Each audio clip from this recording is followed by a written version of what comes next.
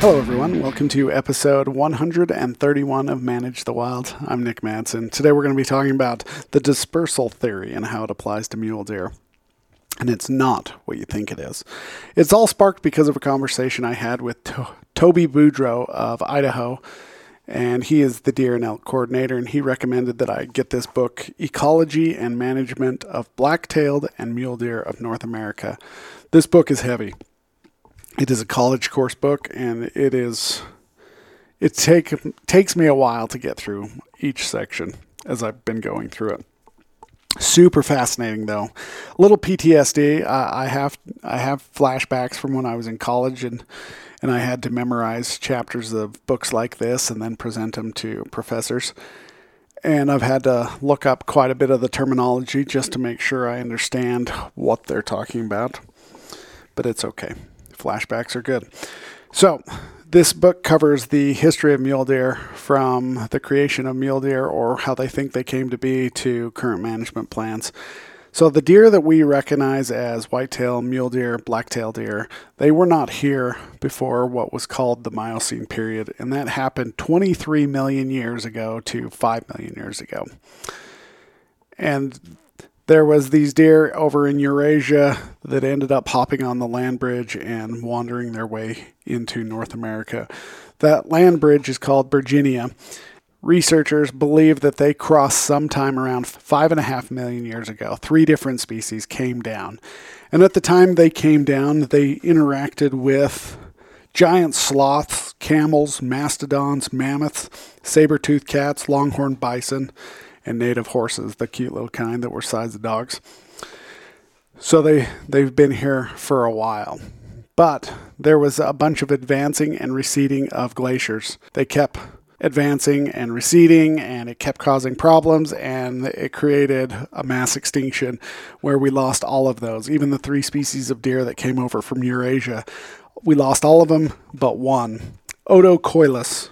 Now, pardon my Latin. I was never good in college with Latin, and I still am not today. And the reason why I know that is when I would talk, professors would laugh. I know that I'm saying things partially incorrectly, and it's not on purpose. 5.5 million years ago, they came. 3.5 million years ago, the only one that was left is the Odocoilus. And researchers started looking into when there was a separation between whitetail and blacktail. And the best that they can come up with, because there's a lack of fossil evidence, the best that they could come up with is a separation happened somewhere between 750,000 years ago and 3.7 million years ago. Not very good timing, but they believe that it was about 3.5 million years ago. And this is where the first theory that we're going to talk about comes into play, the dispersal theory and mule deer. As the glaciers were advancing and receding, it cut these 2 species off. Blacktail were largely confined to Washington, Oregon, and California along the coasts, and whitetail spread all the way down into Florida. Then as the glaciers advanced across North America down into the United States, it cut them off, and there they continued to grow. But then as it started to recede, something happened. Mule deer, and this is part of the dispersal, they believe that mule deer broke off from blacktail, and they started to follow the receding glaciers. And what's interesting about this is before genetic evidence came into play, you could look at a blacktail, you could look at a mule deer, and you could say, yep, that's what happened. Mule deer derived from blacktail. We know that. You could look at it. But they started to do some genetic testing. A couple of different things. Mule deer are different from blacktail in the fact that they are larger. Their color, there's a color variation. There's some physical traits. As far as their ears, their faces are different. Their antlers are different. At first, it was largely attributed to that once mule deer started moving into this uninhabited territory, they started to express these phenotypic traits that were unavailable to them because of competition amongst themselves for food, but they moved into this area that no longer had competition, and it had all this nutrients, and there was a lack of predators, and they could finally express some of those phenotypic traits that they hadn't been able to before. And this is largely the thought.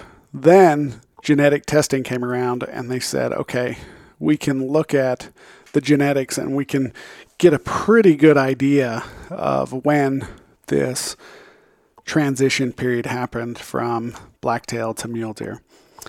There's two different kinds of DNA they look at. One is the nDNA, which shows the traits of both the father and the mother. And it's basically the physical traits that we carry around today. Why do I have hair on my face? Why am I bald? Why am I big? Why am I skinny? Why am I tall? All those traits are between your mother and your father. And then they can look at the mitochondrial DNA, mtDNA. Researchers, based upon fossils and everything, started to look at nDNA, but there's not as many samples available. And it's easier for researchers to tell mtDNA how closely are they connected, because it just is showing the DNA of the mother. They can look at that DNA and then they can compare it to a fossil mtDNA, and they can see how closely they are related. So researchers compared the mtDNA from current samples taken to fossil samples, and they found something that didn't match up. At the time, the current thought was mule deer broke away from blacktail, and they believed that it happened during the advancing and receding. But the mtDNA showed that mule deer are more closely related to whitetail than to blacktail. And so now researchers aren't really sure what to do. So the problem you have with hypotheses are, especially these ones, they're based on limited evidence, right? They don't have a whole lot of fossil samples. That's the challenge. There's not really anything in the north. A lot of the stuff they're finding is in the south, and it's just difficult to find. So they create these hypotheses, and it was based upon the current belief because both mule deer and blacktail look fairly similar. Mule deer are not as closely related to blacktail as they are whitetail. So there's got to be some other hypothesis out there that can show why there is a discrepancy. Again, there's all these theories, and the theories have good explanations, but they are always full of holes. So it'll be interesting as I go through this book and learn about the evolutionary history of mule deer, how all these things come together and how it works together. And people are asking the question, why do we care about the history of mule deer? And the important thing to remember is when you look at the history, you can understand how an animal evolved. And you can start to understand some of the requirements. So our goal is to manage mule deer. But we need to understand where mule deer came from to give us a better way of managing these animals. Because we are changing their landscape. We're altering their landscape every day by all the different disruptions that we're doing, putting in new roads, putting in commercial and residential buildings, putting up fences. All these things are altering the landscape, and it's taking us further and further away from the way this animal had evolved. So if we can understand the way that mule deer evolved, we can get a better understanding of the direction we need to take management. That is the lesson I think we should learn from today. All right, you guys, have a great day. Stay wild. Enjoy.